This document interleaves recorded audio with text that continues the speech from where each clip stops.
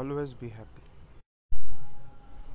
Always, because if you doesn't be happy, or if your mind is doesn't working in the right way or in the right pattern, then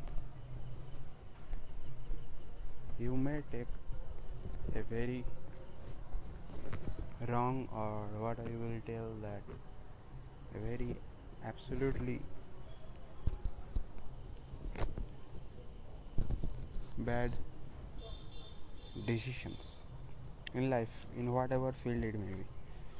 So a stable mind and a happy mind is very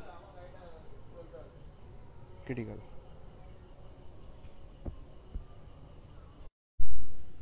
So if your mind is happy or if your mind is cheerful, then you may take great decisions which may change your life. It may. Always there are probability, and always there are exceptional cases. So keep in mind that a happy and a stable mind can do a great work than a small or normal work. Thank you, Keshav Ganguly, signing off.